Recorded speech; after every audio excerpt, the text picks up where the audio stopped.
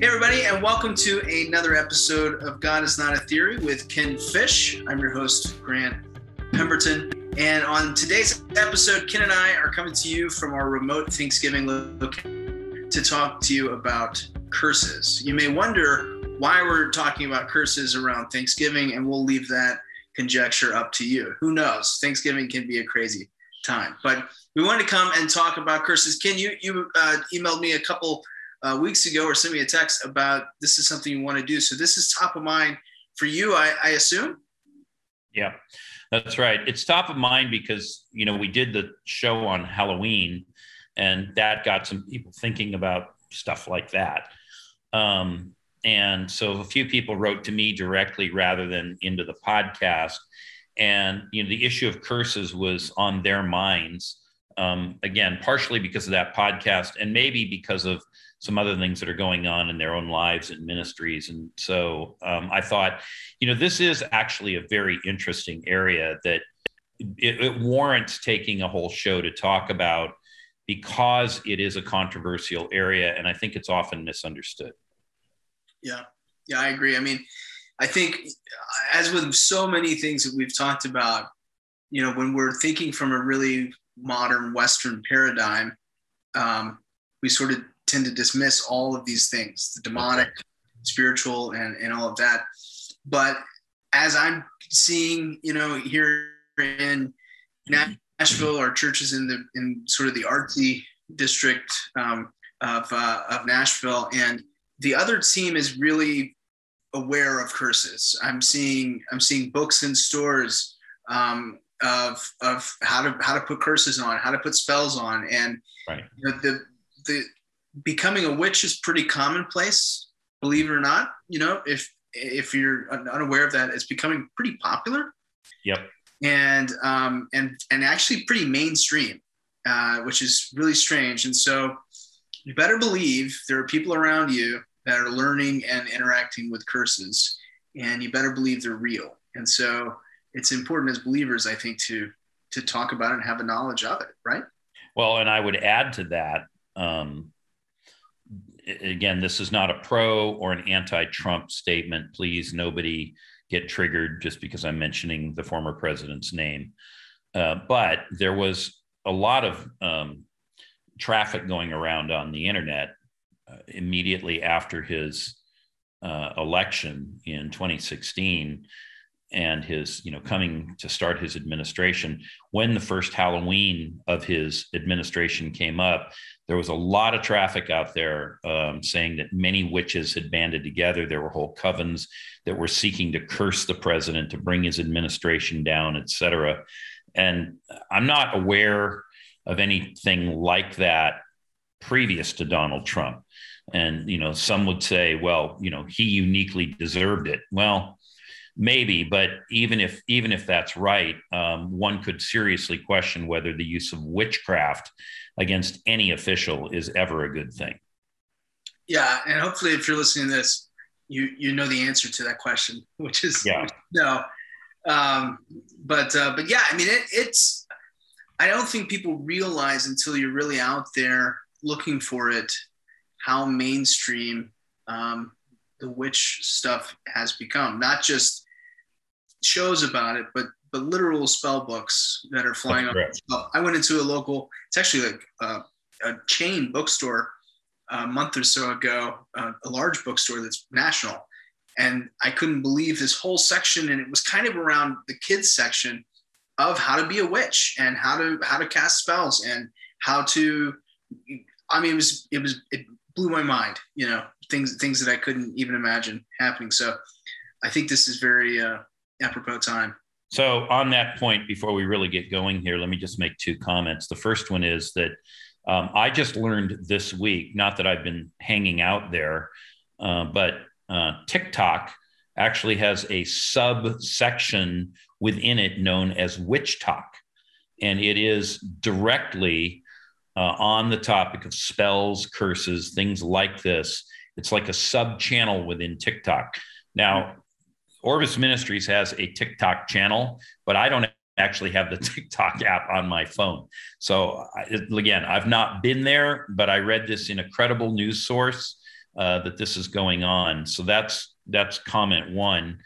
And comment two is that Harry Potter really had a big part in opening the door to all of this, because what's it been out now, around 10 years or maybe 15 years. But J.K. Rowling, she became a billionaire off of the Harry Potter series and all of the other things that go with that, the movie rights and the paraphernalia, the merchandise and so forth.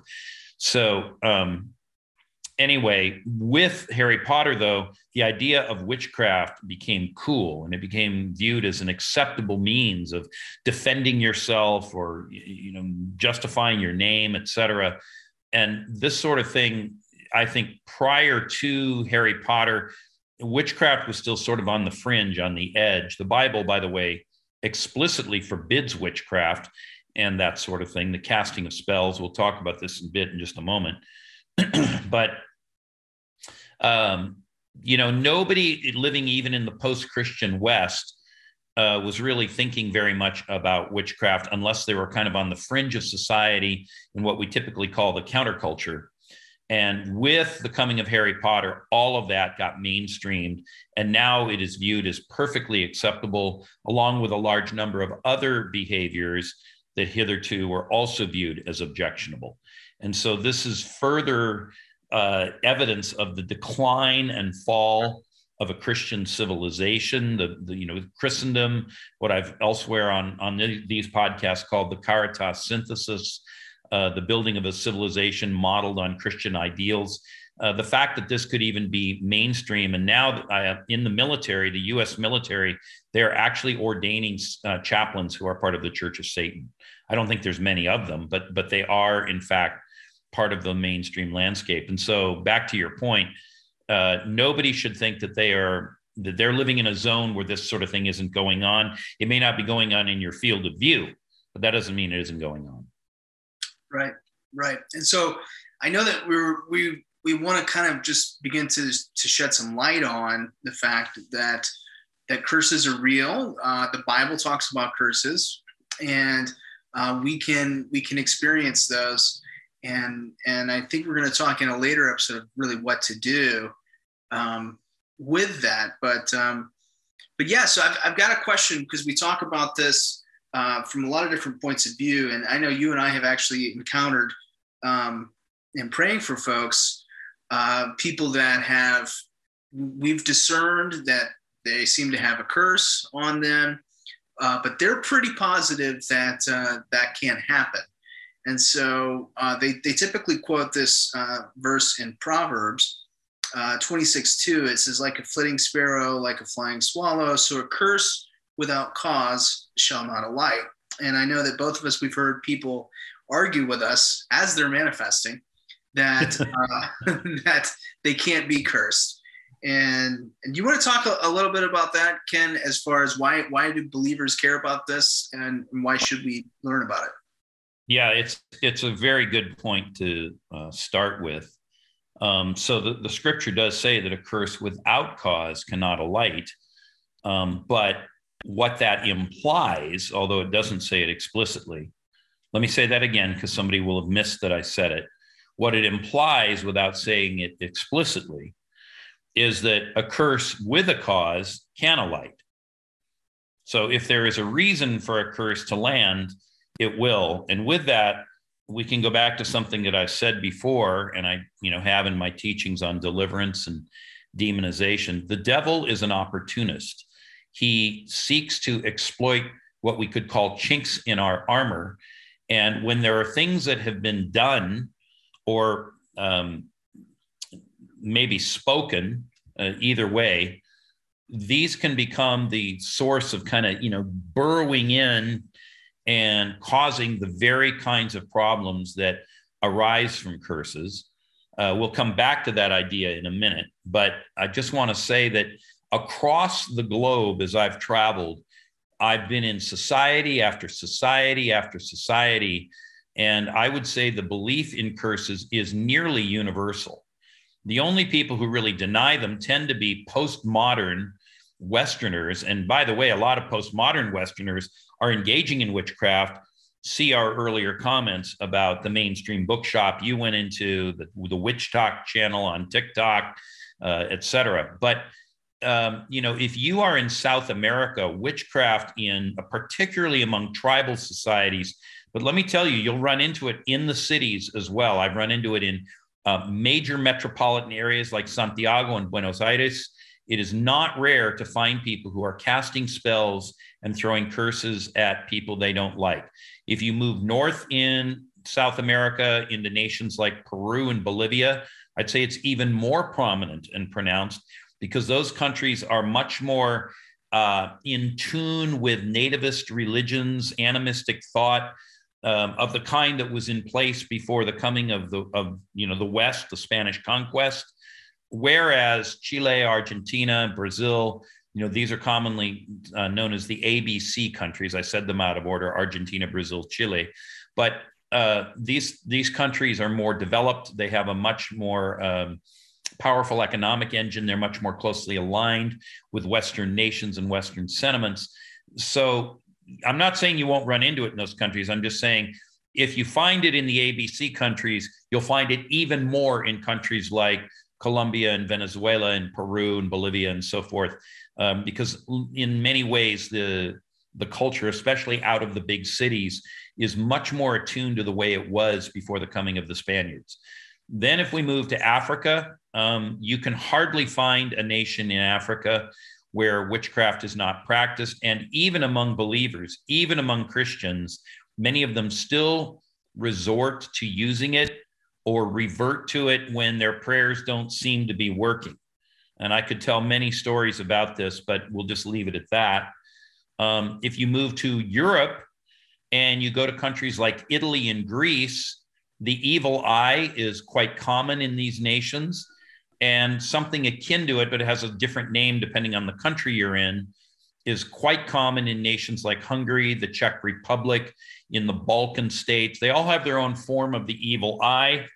And at least in Spanish, which of course is the language of Spain, the word for curse is maledición, which means an evil saying or a bad saying. So this implies that some curses are spoken, but there are other times, and we'll see this in scripture when we get there, there are other times when curses don't arise because of a malediction, which is the English translation of that, but rather because of actions people have undertaken, which have opened doorways that allow curses to fall upon them. And I know that's a shocking idea, especially for people who believe, hey, it was all done at the cross. A curse without cause cannot alight. What they're really saying in that, when they quote Proverbs 26:2, first of all, for most people, they're just repeating something they've heard somewhere else. They haven't really thought it through. But what they're really implying is that because I'm a believer and it was all done at the cross, well, then there's no problem here. Nothing to see, folks. Keep moving, and that's it. But in fact, we're going to see that's fallacious thinking. And if you understand that a curse can come not just because of what someone says is a malediction, but also because of an action a person has undertaken that puts them under a curse, you can immediately see what happened to Ananias and Sapphira in that light. They tried lying to the Holy Spirit, and they said, we got this much money, but actually it was this much money. And so they understated what they had gotten, and it didn't end very well for them, did it? It cost both of them their lives. And it's not because Peter cursed them or spoke them to death. I mean, he did say, Ananias, how has Satan so filled your heart that you would lie to the Holy Spirit?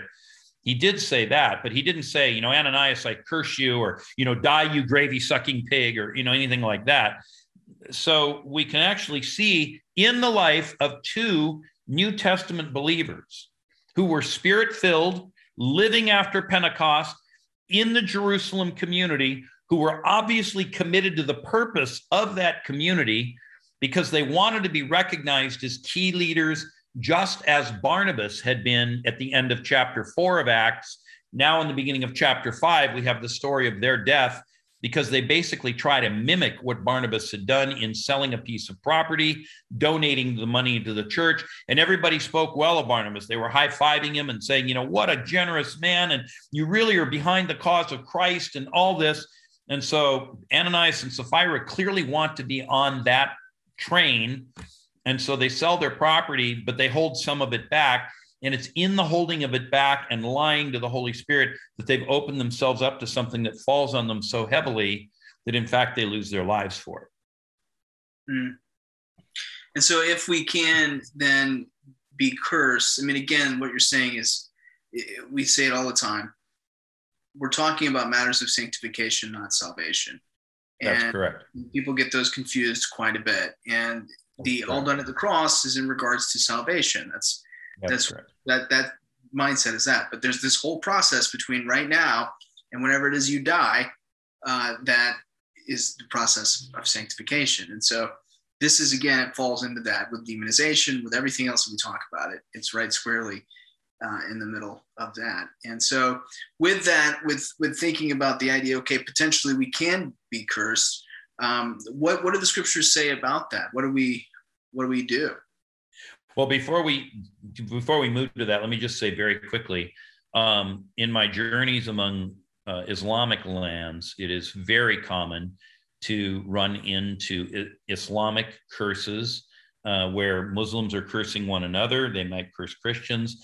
It is commonly known that when Christians leave the house of Islam, sometimes known as the Dar al-Salam, the house of peace, they cross into the Dar al-Harb, which is the house of war.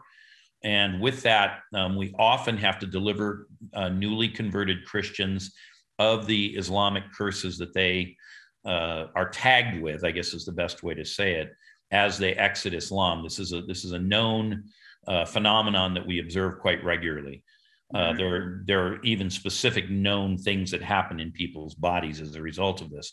Among Hindus, curses are common. In my travels among the Chinese and in Southeast Asia, they're very common. I've run into them in the Philippines and in Malaysia. And of course, in my travels in Australia, not so much among white majority culture there, although it's a declining majority. But certainly among Aboriginals and among peoples who have migrated to Australia, say from Southeast Asia, who are immigrants, this sort of behavior is common. So pretty much on most of the continents of the world, these things are well known. They're just not as well known among kind of white mainstream Protestant Christians in North America. And by extension, I'd say in kind of white society in Australia, New Zealand, in England, in Canada. But this is really a function of one single thing, and that is that overwhelmingly, the theology that has been written for the Protestant church in the last half millennium since the Reformation has been very strongly anti-supernatural, not universally, but very strongly. And this is particularly true among those streams of Protestantism that have been influenced by Calvinism, where essentially all of this has been relegated to the realm of superstition and whatnot. And so it's kind of treated as like, what are you even talking about here? This is foolish. And that's because theologically and academically within Protestantism after the Reformation, there emerged a strain of Protestantism known as Protestant scholasticism. And in many ways, it kind of feels like, reads like, it has a lot of things about it that remind you of Catholic scholasticism of the type that, say, Duns Scotus and Thomas Aquinas were writing around the turn between the first and the second millennium. And so, here we are now down the road, half a millennium and more, and we get the Reformation, and the Protestants fall into the same thing. And the very nature of scholasticism is very academic, it's very intellectual. It doesn't really account nearly as much for the dynamics of the spirit world. And that becomes the heritage of much of modern Western Protestantism. And you find it in many, many strains and traditions of the Protestant churches. Right. Well, it's a pretty common problem. It is, at least here, but It really is. It really is an interesting problem amongst, a very, very geocentric view. Like you were saying, I mean, everyone else in the world is very tuned into this. So that's right. Yeah. So let's take a look at what the Bible says, because the Bible actually does take the existence of curses as something that's real. And let's start with that Proverbs 26:2 verse that you've already asked about. A curse without cause cannot alight. Well, you wouldn't put a verse like that in the Bible if you didn't believe that there were curses. And you also wouldn't put it in the Bible if you didn't believe that at least sometimes they can land on people. So let's just start with that one. It's not chronologically the first one, but it's where we had our conversation begin. So we'll pick that one. You can see from the verse, a curse without cause cannot alight. It's not the same thing as saying all curses are bogus and you don't need to worry about them at all. That's a very different kind of statement. And yet that's where most Christians are framing their thinking about this. And so right there, we can see in that very verse that people use to dismiss the idea of curses, we can see that that the Bible does, in fact, take the idea of curses very seriously. Now, for our next little bit, I want to go to Deuteronomy chapter 27. And this is they build an altar on Mount Ebal, or Ebal is the way most Americans would say it. And it talks about the curses that are to be uttered from Mount Ebal. And so Moses and the Levitical priests said to all Israel, I'm in verse 9, keep silence and hear, O Israel, this day you have become the people of the Lord your God. Now note that. This is being spoken to the people of God. Do we consider ourselves today, now, New Testament Christians, to be the people of God? Yes, we do.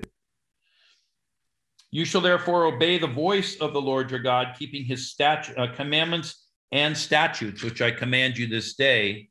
And that day Moses charged the people, saying, when you have crossed over the Jordan, these shall stand on Mount Gerizim to bless the people. And then 6 tribes are named. And these shall stand on Mount Ebal for the curse. And then 6 more tribes are named. And the Levites shall declare to all the men of Israel in a loud voice. Now watch this if you need proof that the Bible takes curses seriously. Cursed be the man who makes a carved or cast metal image, an abomination to the Lord, a thing made by the hands of a craftsman, and sets it up in secret. And all the people shall answer and say, Amen. Now, what does that mean? It means that the people were saying, we accept the curse if we do this thing that is forbidden. There's no other way to interpret that verse, unless you just choose to ignore the clear meaning of language. And by the way, it means the same in Hebrew as in English. Then it goes on, second curse. Cursed be anyone who dishonors his father or mother, and all the people shall say, Amen. Now, this sounds like the commandment of the 10 commandments, that we're to honor our father and mother. And that first one sounds like the making of a graven image. Yep. Number 17, verse 17, cursed be anyone who moves his neighbor's landmark, and all the people shall say, Amen. So if we move a landmark, and by the way, landmarks are more than just like a stone on the edge of a field. The scripture speaks elsewhere of moving ancient boundaries as it pertains to things like, human sexuality, just to pick something out of the air that's common right now. So, and all the people shall say, Amen. Let it be so. We will accept that curse if we do this. And then number 4, cursed be anyone who misleads a blind man on the road, and all the people shall say, Amen. So we're to treat the disadvantaged and the handicapped and not mislead them. We're to treat them well. We're to, kind of look out for them when they can't look out for themselves. Kind of reminds you of the parable of the Good Samaritan. Right. Cursed be anyone who perverts the justice due to the sojourner, the fatherless, and the widow, and all the people shall say, Amen. All right, so if the courts are corrupt and we take advantage of those who live among us, whether or not they're citizens, this is what falls on us. And then number 6, cursed be anyone who lies with his father's wife, because he has uncovered his father's nakedness, and all the people shall say, Amen. Now, this is referring specifically to adultery, and it's also referring to the dishonoring of parents, specifically the father, and it mirrors one of the specific injunctions, of which there are many, found in Leviticus chapter 18, and all the people shall say, Amen. So if you do these things, you subject yourself to a curse. Cursed be anyone who lies with any kind of an animal, and all the people shall say, amen. So we're around the periphery here of a kind of sexual immorality that is now starting to flourish in America, that has been unheard of mostly, except maybe in rural communities, for a long, long time. It's specifically referring to bestiality, having sexual acts with animals. Amen. So there's a curse on that one. Cursed be anyone who lies with his sister, whether the daughter of his father or the daughter of his mother. So this is contemplating the idea of recombinant marriages, mixed marriages. But if she lives under your roof and she is your sister, your half-sister, your stepsister, if you have sexual relations with her, there's a curse on you. And so there's a particular kind of curse that comes with incest. And all the people shall say, amen, let the curse fall on us. Now, I'll just pause for here for a moment. I think on these last two, the bestiality and the incest, I don't think there'd be a single listener to this program who would say, oh, yeah, those things are fine. Go ahead and have sex with animals. Go ahead and engage in incest. Because many of the problems, not so much the bestiality, but certainly the incest stuff, these are the very things that have caused so much of the rage and so much of the pain and the kind of craziness that we've seen when it comes to human sexual relations in our modern time in the public discourse. Because people who were accosted, who were abused in their own homes, spend years working through all of that stuff. God was watching out for this. He knew millennia ago that people will fall into this stuff. And so he said, absolutely not. You cannot do this. And everybody who was under the covenant said, yeah, let it be so. We will accept the curse if we do this. Clear idea is we're not ever going to do it. So why would we have to worry about it? But in our time, these things are going on. Cursed be anyone who lies with his mother-in-law. So again, another form of incest. And all the people shall say, amen. Cursed be anyone who strikes down his neighbor in secret, and all the people shall say, amen. So now we're talking about the commandment against murder. Cursed be anyone who takes a bribe to shed innocent blood, and all the people shall say, amen. And cursed be anyone who does not confirm the words of this law by doing them, and all the people shall say, amen. So these are the curses, and note that these are the Levites that are saying this. And so you better believe that the Bible takes the idea of curses seriously. And in fact, this last verse here, Deuteronomy 27:26, cursed be anyone who does not confirm the words of this law by doing them. This is picked up for us in the New Testament in two places. One of them is found in Galatians chapter 3, verse 10. A lot of people quote this verse, for all who rely on works of the law are under a curse, for it is written, cursed be everyone who does not abide by all the things written in the book of the law to do them. That's Galatians 3:10. And so what Paul is referring to right there, and he's quoting from Deuteronomy 27, verse 26, is that if you try to justify yourself in the sight of God by following all of the commandments of the law, and you break even one of them, then all the curses of the law fall on you. So Paul is actually contemplating, as a New Testament believer, that a curse could come on a Christian. He's writing to Christians. James, the elder, also speaks of this in James chapter 2, verse 10. For whoever keeps the whole law but fails in one point has become accountable for all of it. For he who said, do not commit adultery, also said, do not commit murder. If you do not commit adultery, but you do commit murder, then you have become a transgressor of the law, and so speak and so act as those who are judged under the law of liberty. For judgment is without mercy for one who has shown no mercy, but mercy triumphs over judgment. So James is making the argument that if you break one part of the law, even while you're keeping all the rest of it, you are now guilty of transgressing the whole law. So what a lot of people have wanted to do, and they're really following the thinking of John Calvin here, and to a lesser extent, Luther as well, Martin Luther, is they want to say, well, Christ freed us from the curse of the law. And that part is correct. He did free us from the curse of the law. But here's the thing. There are many other curses that arise independently of the law. And witch doctors throw them. Practitioners of witchcraft throw them. People who are involved in Wicca or Druidism or whatever, they use curses and spells. These are not the curses of the law that we're speaking of when we refer to these things. And as a result, we find that I think the sentiments of people are often, what do I want to say? They're somewhat shallow. They're somewhat misinformed because they think that, hey, it's all done and dusted, man. I'm in Christ. Nothing can touch me. It isn't quite that simple, because we live in a spiritual minefield. We live on a battlefield. 1 John 5:21, but we know that the whole world lies in the power of the evil one.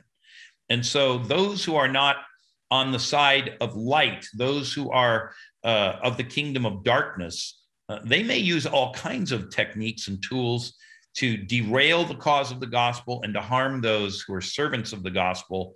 Paul says in one of his letters, finally, brothers, pray for us, for not all have faith, and we have many opponents. Well, this is the world in which we live.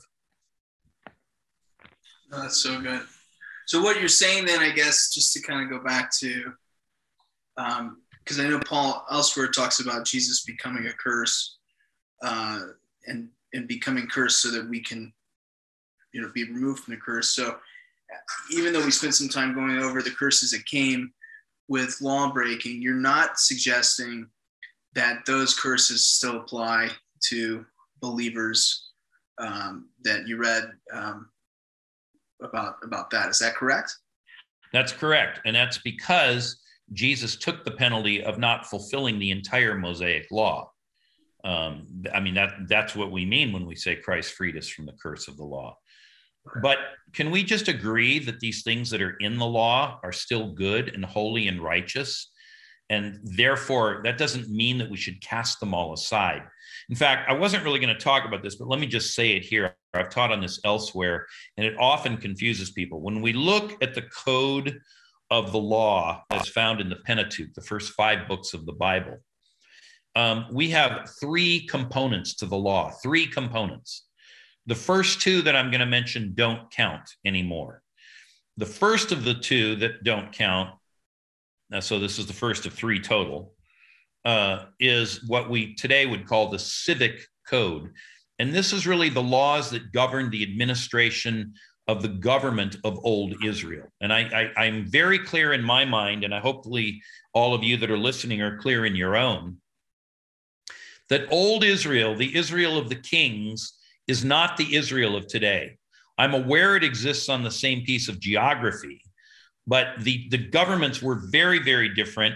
The administration of old Israel really passed away at the fall of the temple and of the capital city of Jerusalem in 586 to the Babylonians.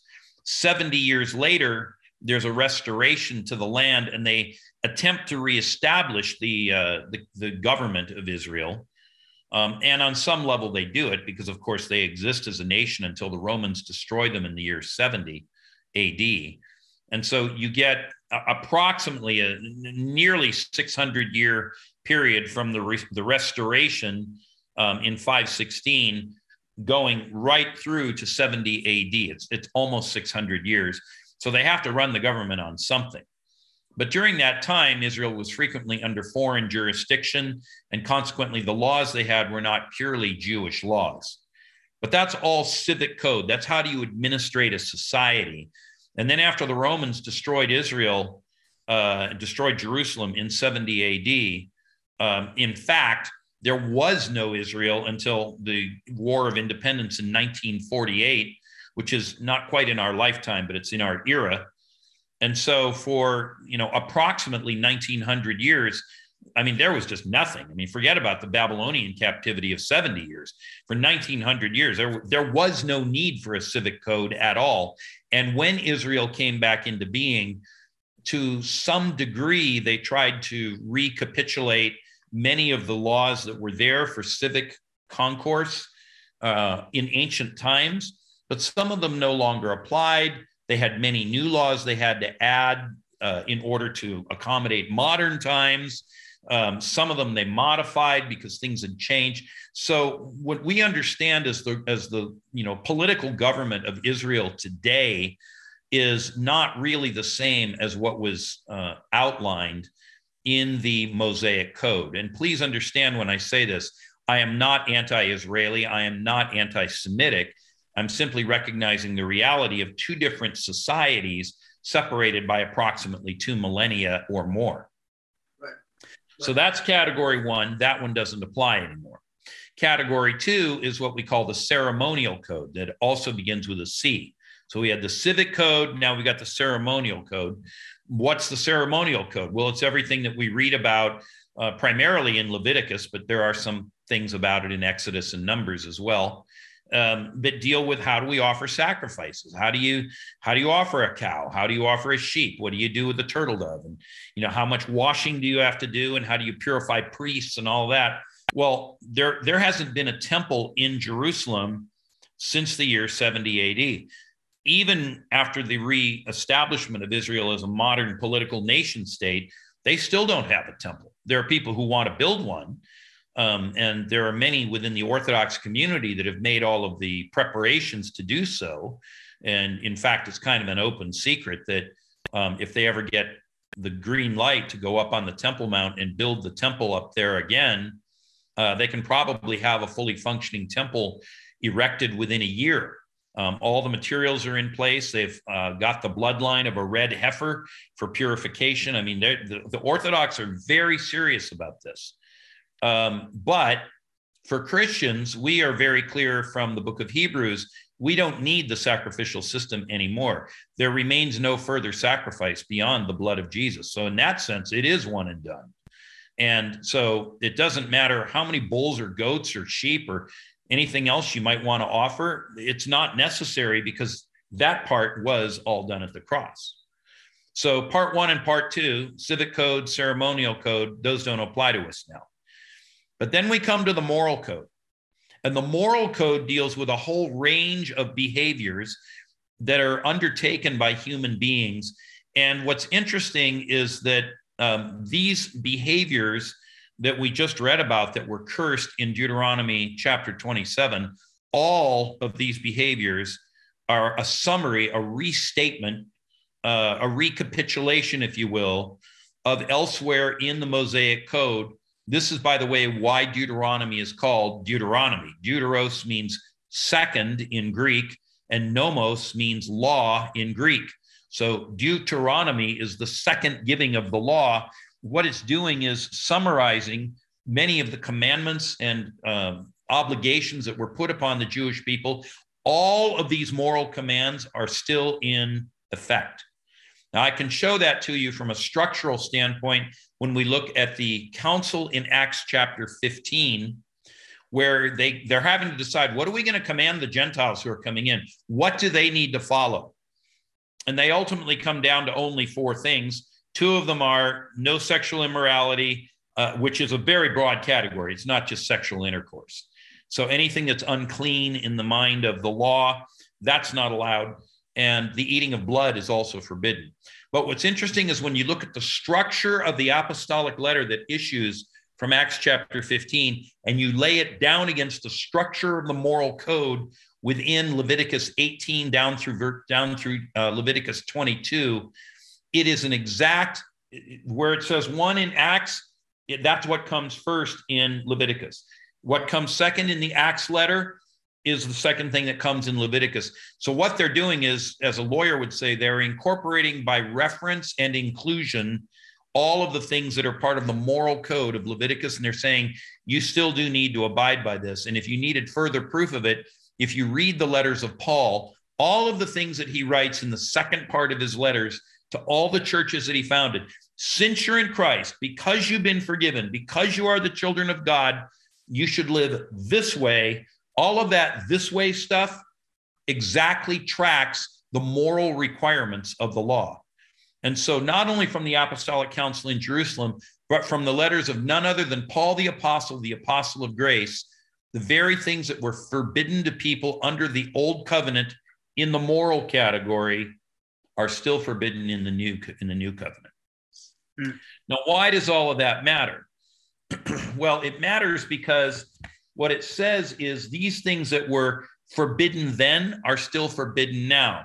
And I'm not saying so much about curses as much as I'm saying these things are still worth living by. And as I travel, as I meet with people, as I talk with people, there is a wide variety of behaviors that are well widely accepted within the modern church that would have been unthinkable to a first century Jew who had become a follower of Jesus.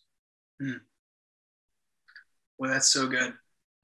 There's a lot to be said and parsed through there. A lot of future episodes.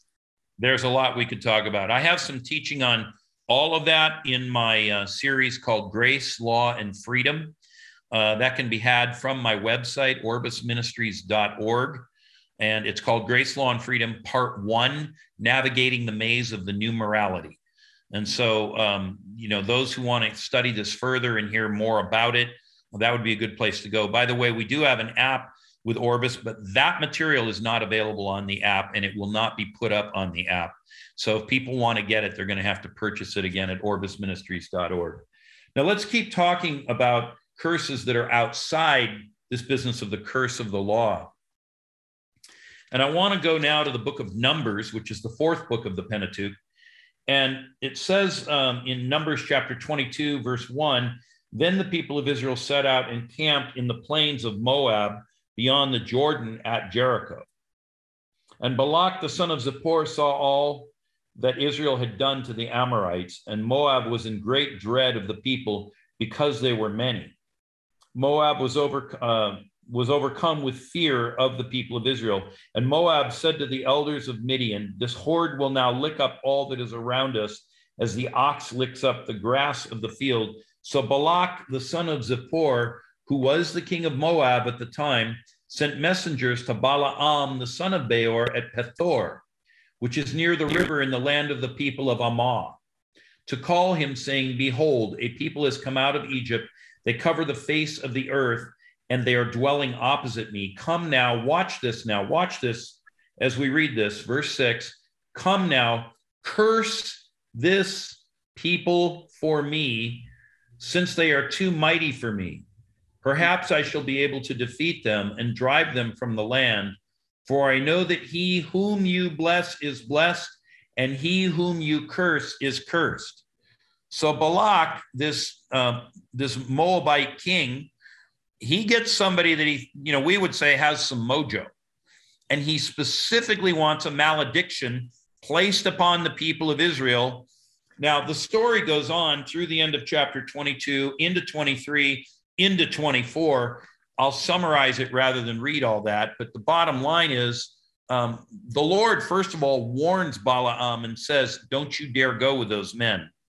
But Balaam is determined to go because he's been offered great riches, great treasure to issue this curse.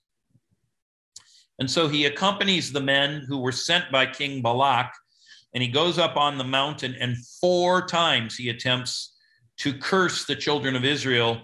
But each time, because he is fundamentally a Yahwist, albeit a corrupt one, when he opens his mouth to utter a malediction, he ends up prophesying blessing because the Spirit of God comes upon him and he's unable to do what he wants to do. That doesn't mean there isn't such a thing as a curse. It means that God overcame him, overpowered him, and sovereignly protected his people from the power of that curse. And this is why in the end, Balak, it says he clapped his hands. So he's like, come now, do right, do what I paid you to do. But he can't actually do it. And so now Balaam says, look, I can't curse these people. God has blessed them. There's nothing I can do to fight against that. But I will tell you how to corrupt them so that there will be a chink in their armor. He doesn't use that language, but that's the concept. So that they will be overcome. He says, take the most beautiful women you have in your country, send them among the children of Israel, let them seduce them. And when they fall to sexual immorality, now the chink will be in the armor and they will be able to be overcome. Wow. And so Balaam is given a very poor review in the pages of Scripture.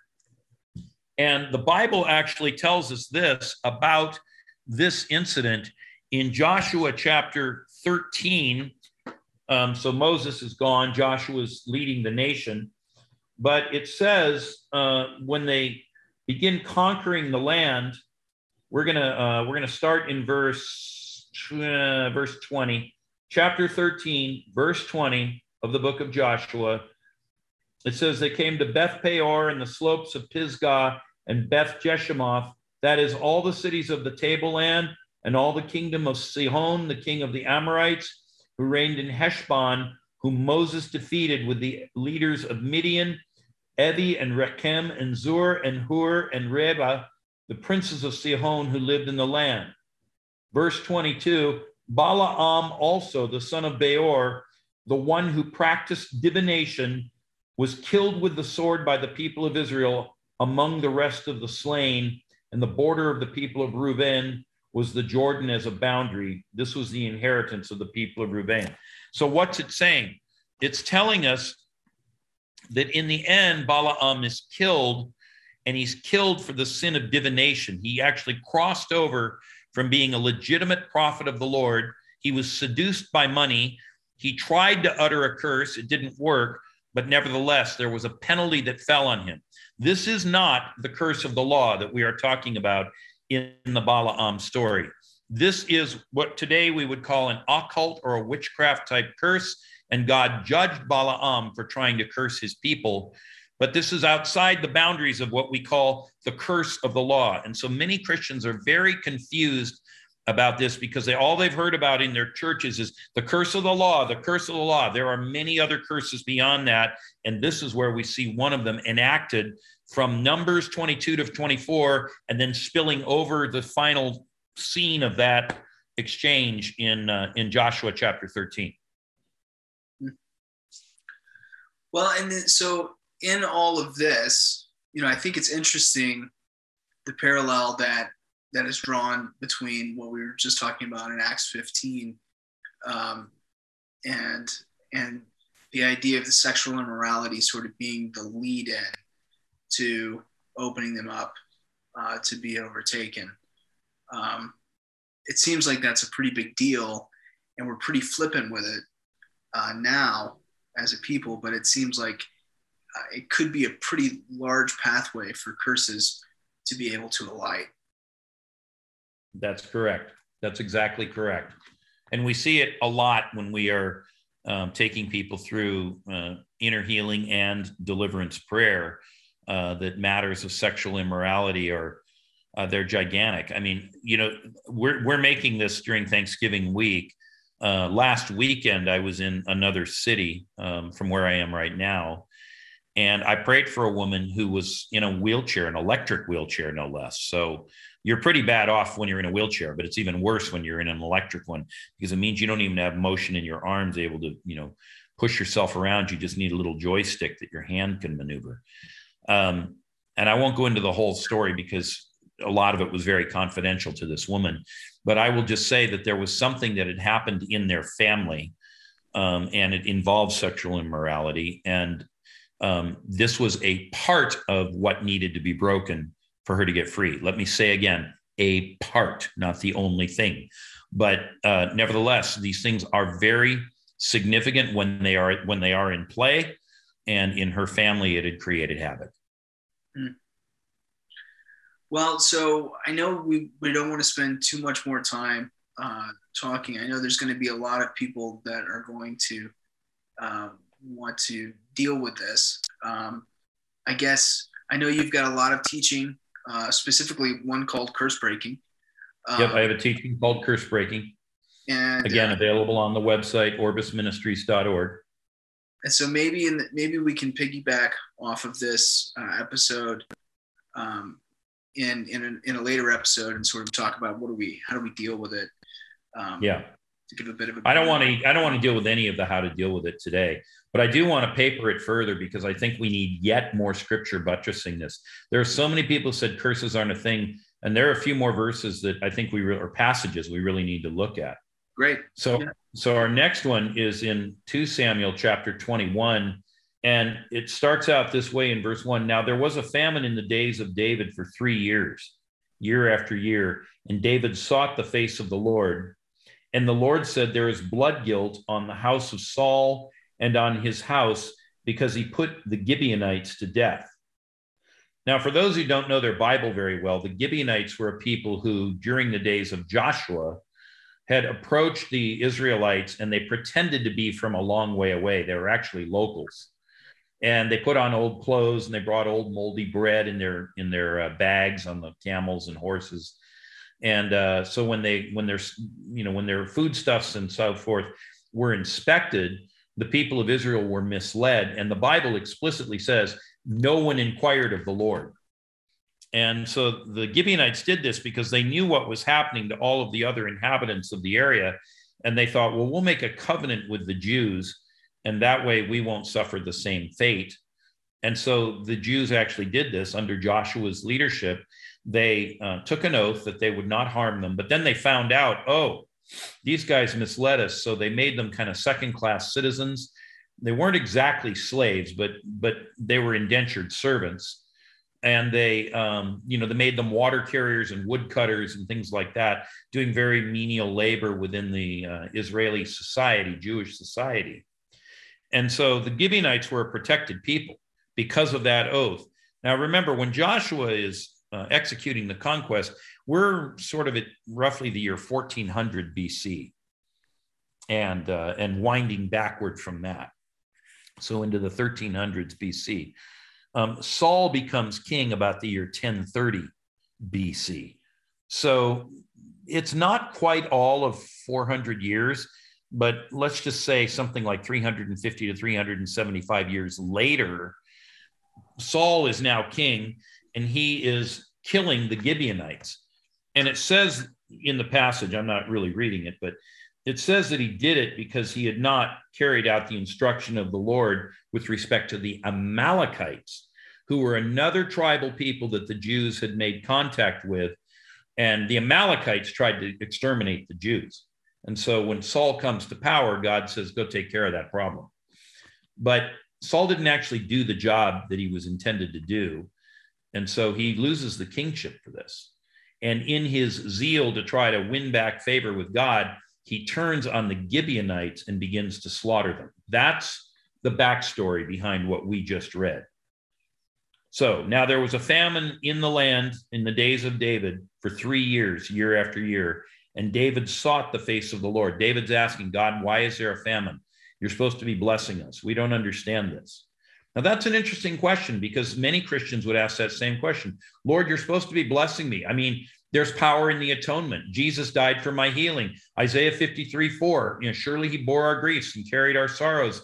And the chastisement that was laid upon him was laid upon him for my sickness. And by his wounds I am healed. But I'm not healed, Lord. What's going on? Why are my finances blighted? Why this? Why that? Why the other thing? So in this case, it's not a malediction. It's the actions that have been undertaken. And so David seeks the face of the Lord, and the Lord says there is blood guilt on the house of Saul. The previous administration did wrong, and that has come down upon your administration, David, and it has to do with blood guilt with respect to the Gibeonites. Well, what is blood guilt? It is the unjust shedding of blood. And I will refer you once again back to what we read in Deuteronomy 27, which is where we read that long list of curses. One of them, cursed be anyone who strikes down his neighbor in secret, and all the people shall say amen. And cursed be anyone who takes a bribe to shed innocent blood, and all the people shall say amen.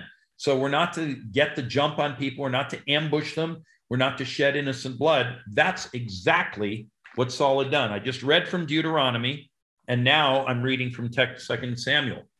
And Saul had done that. And so what the Lord is saying is there is a curse on the land because of the iniquity and the behavior of Saul with regard to the Gibeonites. And so David goes and speaks with the Gibeonite leaders. This is a horrific passage of scripture. They work out a compromise between them that is acceptable to the Gibeonites. And it says, after all of it, in the end of verse 14, so I'm in 2 Samuel 21:14, and after that, God responded to the plea for the land. The curse was lifted because David took the curse of blood guilt seriously and sought to rectify it with the Gibeonites. Now, I didn't go into all the ins and outs of what he did, but you can see right there that now we're looking at David and the Gibeonite curse. And so this oath breaking was, in fact, the source of the problem. And so with that, we can understand that, again, curses do not need to be spoken, except they had been spoken back there in Deuteronomy.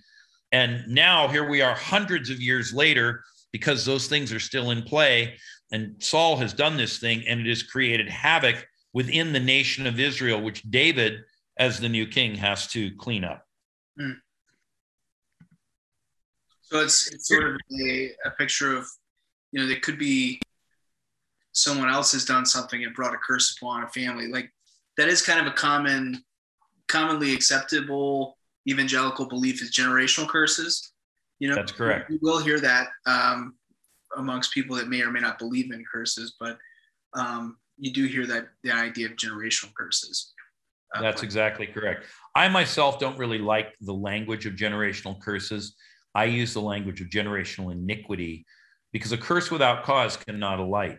But where there is generational iniquity running through a family that's been unconfessed and has been left undealt with, it hasn't been put under the blood of Christ, that generational iniquity can be the very thing to which a curse will attach. So now we're back to Proverbs 26:2. And so that curse actually does have a cause, but many times people are unaware that this is in their family story. I remember one time I was in Africa, and I was there to speak at a conference with a large African denomination. We don't have it in any of the Western lands, except there's a few congregations in a very few cities, but in general, no one in the West would know this movement. Hang on one second. So I was there, and one of the, I guess, elders of that movement was a guy from Minneapolis, and I got to talking with him, and he was very, very ill, extremely ill. His wife had begged him not to come to Africa. She was afraid he would die. His own doctor had told him, don't go. You probably won't make it back alive. All of his intercessors had contacted him saying, don't go on this trip. You'll be coming home in a coffin. But he said, I feel like I need to go. I'm going to go. And, if I die, I die. So I meet him at this conference, not knowing I was going to meet him, just to be clear. I just bumped into him. We got to talking. And while we were talking, he was telling me all of this. And I said, well, what's wrong with you? He goes, Ken, I really don't know what's wrong with me. I'm just really, really ill. And last night, I almost didn't make it through the night. All right. So suddenly, as I'm talking with him, I see the map of southern Italy. And so I grab a napkin, and we're in a hotel, and I draw on the napkin I'm not a very good artist, but I drew as I could, the boot heel of Italy. And I picked an area a little bit north of where the heel would be if you're on a boot, and where the bottom of the boot itself proper would end. And so just a little above that junction point, I put a point there, and I said, does anyone from your family come from this area of Italy? And he said, well, yes, as a matter of fact, that's where my grandfather came from. And I said, oh, okay. And he told me the name of the town. I don't remember it now. He said he actually fled Italy to the United States because he murdered somebody. I said, wow, that's pretty serious. And I said, so what happened? He said, well, he came to the United States, and, he settled down and started to raise a family. And that's where my father came from. And came from my father. Okay. So tell me more about your family story.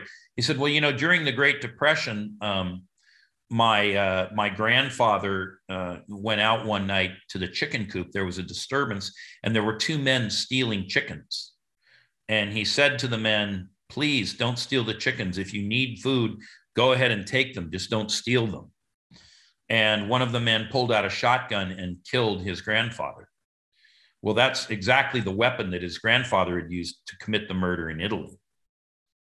Then some years later, the son that had come out of the marriage, which was my friend's dad, that man was killed with a shotgun.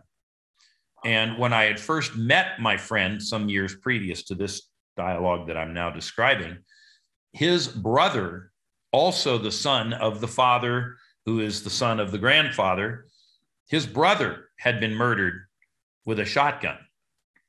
And so I said, I think I know what's wrong here. He said, what is that? And I said, well, there's a curse on your family because of the unjust shedding of blood here. Now, they were all coming from Italy. I mean, they were Catholics. And for some of our listeners, they'll say, well, that doesn't mean anything. But I mean, Catholics are Christians the way Jews in the books of 1st and 2nd Kings and 1st and 2nd Chronicles were Jews. There's a lot of mixture in there, but they're still counted as somehow the people of God, albeit maybe not very devout. So anyway, I prayed for my friend and I broke the curse and I commanded the Avenger of Blood to depart. And my friend was instantly healed of his condition. And he felt life come back into his body. And he went home and has told many, many people that, he knew somebody who knew how to break curses. And he's been fine to this day. Now, he's had other problems. He slipped on some ice last winter and broke his shoulder. He did get COVID, but nothing that has been life-threatening like this situation that he had. And it had all come about because of this thing with his grandfather. That's generational iniquity, and a spirit of death had attached to it. Commonly, that gets called a generational curse. But again, I like the language of generational iniquity much better. It's much cleaner. It tracks more nearly to what the Bible teaches about these things. And it's a good example of how this sort of thing can work. Wow. So now let's go on to Zechariah chapter 5. Now we're in the post-exilic period. This is the Jews went into captivity. They've come back from Babylon. They're rebuilding their society. The timing of this chapter 5 of Zechariah, we don't know exactly, but it's probably in the low 500s BC, because the temple was rebuilt in the year 516 BC. And so Zechariah says this, Zechariah 5:1, again, I lifted my eyes and saw, and behold, a flying scroll. And he said to me, what do you see? And I answered, I see a flying scroll. Its length is 20 cubits, which would be about 30 feet. And its width is 10 cubits. That'd be about 15 feet. So this would be the size of roughly the size of a standard living room these days in a modern built home, approximately. And then he said to me, this is the curse that goes out over the whole face of the whole land. Now, this is an angel speaking to the seer prophet Zechariah about a curse that's on the land. And here it says, for everyone who steals shall be cleaned out according to what is on one side, and everyone who swears falsely shall be cleaned out according to what is on the other side. Well, these are exactly the things that we read about in Deuteronomy 27. And so again, we see the fulfillment of this, and it's coming to rest on the whole people of Israel. And God says, and I will send it out, declares the Lord of hosts, and it shall enter the house of the thief and the house of him who swears falsely by my name, and it shall remain in his house and consume it, both timbers and stones. Well, that's an interesting thing, because it tells you that God is still really committed to the idea that we be true to our word and that we not steal from other people. And there's all kinds of ways in which theft goes on. And many times people who view themselves as the righteous and the redeemed are the people who are guilty of doing these things. And so we have to be really careful when we think about this, that we examine ourselves thoroughly and say, am I somehow transgressing the righteous ways of the Lord? Because even if you don't believe in the curse of the law, nevertheless, we are still expected to honor the Lord with our lives. And if we don't, I've seen these kinds of things come back around. There is kind of this sowing and reaping thing. And the scripture even says, do not be deceived. God is not mocked. Whatever a man sows, that will he also reap. He who sows to the flesh will of the flesh reap corruption, but he who sows to the Spirit will of the Spirit reap eternal life. So if you're sowing murder, if you're sowing theft, if you're sowing discord, I don't know if it's the curse of the law, but there is the law of sowing and reaping, and this thing's going to come back around on you. And many times when we are ministering to people, we need to remit that from over people's lives in order that they can get free of the stuff that's hanging them up. So can you just explain just a minute about how do we remit? The first thing we do is we have people confess the sin that they've been involved in. Or if it's like my friend with his, Italian family, have them confess the sin of the family, because this murderous thing had been there, lying dormant. So confess the sin. And, this is a really clear command of Scripture. Confess your sins one to another that you may be healed. Doesn't need to be done in front of the whole church, but it does need to be done aloud with somebody who's a prayer minister. And I might add that prayer minister needs to have some degree of faith. They need to have some confidence that what they're going to pray and do is actually going to yield something, because sometimes people pray in this kind of mealy mouth way. Those kind of prayers just dribble off your chin and fall to the ground. So the first thing we do is we have them confess, and then, they can ask for the blood of Jesus to cover it.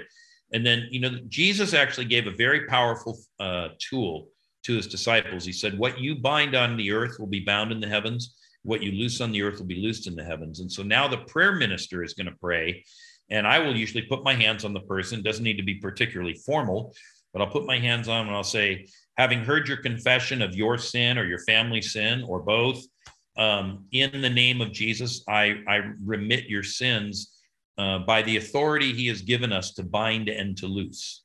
So I don't have any authority in myself. I'm just Ken. You don't have any authority in yourself. You're just Grant.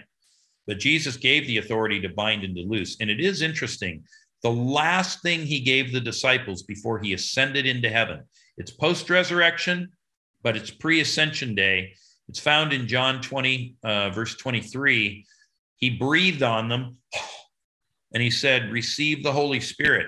If you forgive the sins of anyone, they are forgiven them.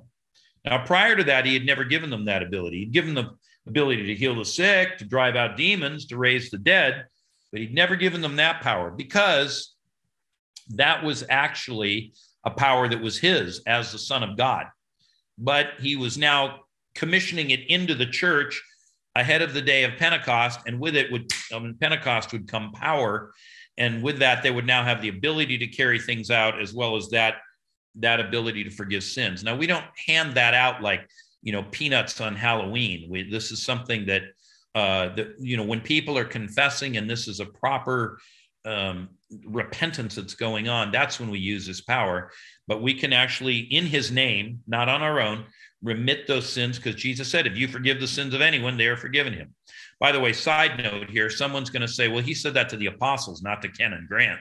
Yeah, but the last thing he said in the Great Commission was, all the power is given to me in heaven and on earth. You're to go in the name of that power. You're to make disciples of all the nations, and you are to baptize them in the name of the Father, the Son, and the Holy Spirit. Teach them to observe, teach them to do, teach them to enact everything I commanded you. Well, everything he commanded them is healing and deliverance and raising the dead and so forth.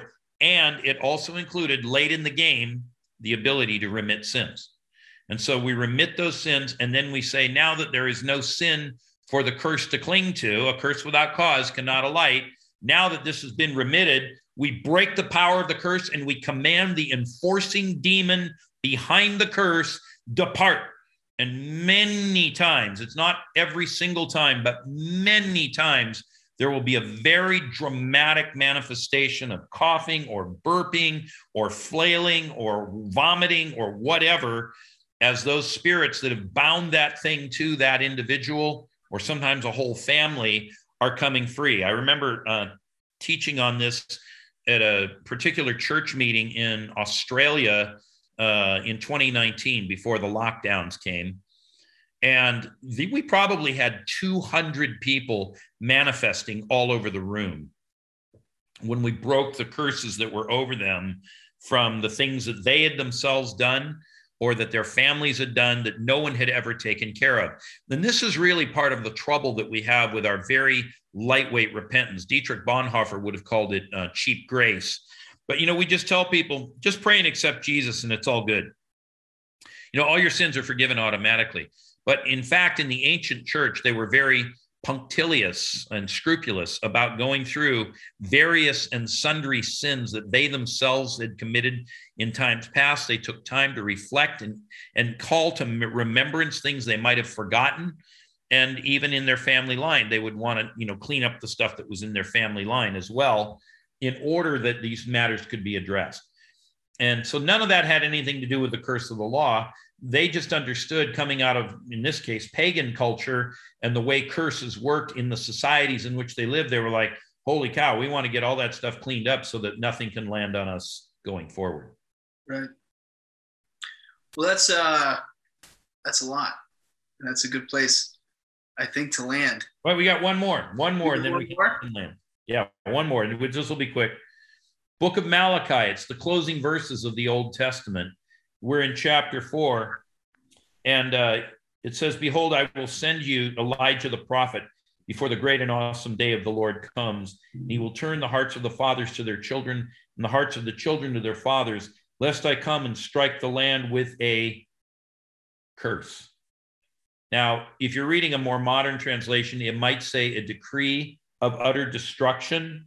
But believe you me, if you look it up in Hebrew, it's the same word for curse. So a decree of utter destruction. So how do we understand Malachi chapter 4, verse 6? So in this passage, it explicitly describes something that comes on the people of Israel. And by the way, if you go up a little bit and read carefully in Malachi 3, the issue there was the withholding of tithes and offerings. Wow, don't even get me started on that one. People wonder, why are their offerings blighted? Why are they not prospering? Oftentimes it's because the people of God are not giving God what is his due. But the passage implies that God cursed them, but I think a perhaps better way of understanding it would be that their lack of obedience opened a door to a curse, and not necessarily one sent by the Lord. It's rather that God stood aside as the devil tried to exploit that opening, that chink in the armor. When he did, they fall under that difficulty. And this, by the way, was a very big problem in post-exilic Judaism when they returned to their land. Haggai speaks into this as well. I'm not going to turn there, but you could look at it. Haggai's only 2 chapters long, so he's not difficult to read, nor is he difficult to understand. But at one point, Haggai prophesies to them around about verse 5 of chapter 1. He says, "Is it a time for you, people of Israel, to be living in your paneled homes, while this house of mine, which you returned from captivity to build, while it lies in ruins? Now consider your ways. You harvested much, but kept little. You took your wages and put them in a purse or a bag with holes in it, only to watch the money fall out and for the wind to blow it away." That's kind of the thing that God's talking about here in Malachi. And it's because the people of God were shorting God. So you can see in this that there are many different ways that chinks in the armor can come about. But the one thing that I really want to stress is that all of this is avoidable if we will follow the right ways of the Lord. It's very simple. Live under God's covering and God will cover you. But we live in a time where people say, oh, that doesn't matter. This doesn't apply to me. The Old Testament doesn't count. God's ways are not a thing. Oh, God knows I have needs with my sexuality. It's okay that I'm eating blood. It's part of my culture. And on it goes. And all of these become things that can open doors to curses in people's lives. God wants us to live holy as he is holy. Peter quotes the same verse that's in Leviticus. Be holy, I, the Lord your God, am holy. Holy doesn't mean sanctimonious. It doesn't mean goody two-shoes. It simply means being reverent and respectful of the ways of God. And in our daily life, making sure that we leave birth around things that would otherwise be offensive to him. That's so good. That's so good. So much there. Hey, I was just, as we're sitting here, we're closing. I know there's. Now I'll let you close. Now you let me close. But I know, as we're thinking through this, I can just feel that this is hitting people kind of hard. And so I'm wondering, can we end this one with a prayer? Ken, can you pray us out? Yeah, absolutely. I'd be glad to do that. So let's all pray. If you're driving, keep your eyes open. So Father, we thank you so much that Jesus came and his blood is the perfect answer to all of these problems. Yeah. Lord, whether they're curses sent against us by witches or warlocks, whether they're encountered in the jungles of Africa or in the mountains of South America or in the deserts of China, Lord, no matter where we run into these things, there is power to vanquish curses through the blood of Jesus. And Lord, I do thank you that, as the scripture says, we are freed from the curse of the law. So at least we don't have all of that to deal with. And Father, I thank you that even in this conversation, we are raising not only our own consciousness of the nature of the spirit realm, things that have been largely ignored or dismissed for many years, decades, maybe even centuries. We're also being made aware of your incredible watch care and kindness over us, that you would love us enough in the midst of our lost state, in the midst of our foolishness, in the midst of our rebellion and straying away from you. In the midst of all of that, you decided that you would make a provision and make a way, and that you sent your own Son so that, well, in this case, curses could be broken because sin is being forgiven. And so I thank you for that, Father. I thank you for your goodness, and I thank you that we do not need to live in fear, that there is no curse that has been made, no weapon formed against us that can prosper, that the blood of Jesus triumphs over all of it when it is applied. We can't just take it for granted, Lord. We don't ever want to take anything you do for granted. But you have made it true that when we walk with you, then you walk with us. We can live under the shelter of your wings, and we don't need to live in fear of these things. I thank you for that in Jesus' name. Amen. Amen. Well, Ken, thank you so much for bringing this to our attention. And again, Curse Breaking can be found on your website, orbisministries.org. Okay. And we'll go and check that out. So until next time, we'll see you guys right back here on the website or on social media. Thanks for joining us at God is Not a Theory with Ken Fish. God bless.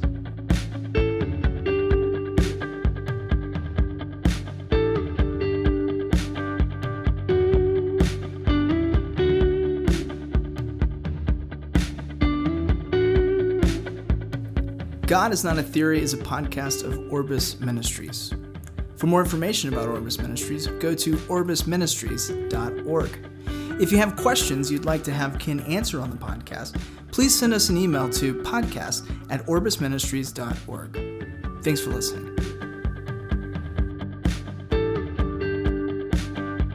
Hi everyone, it's Julia with Orbis Ministries.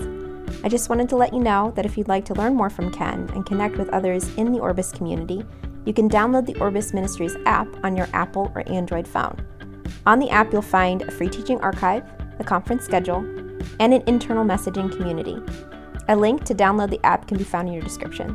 Thanks so much. God bless.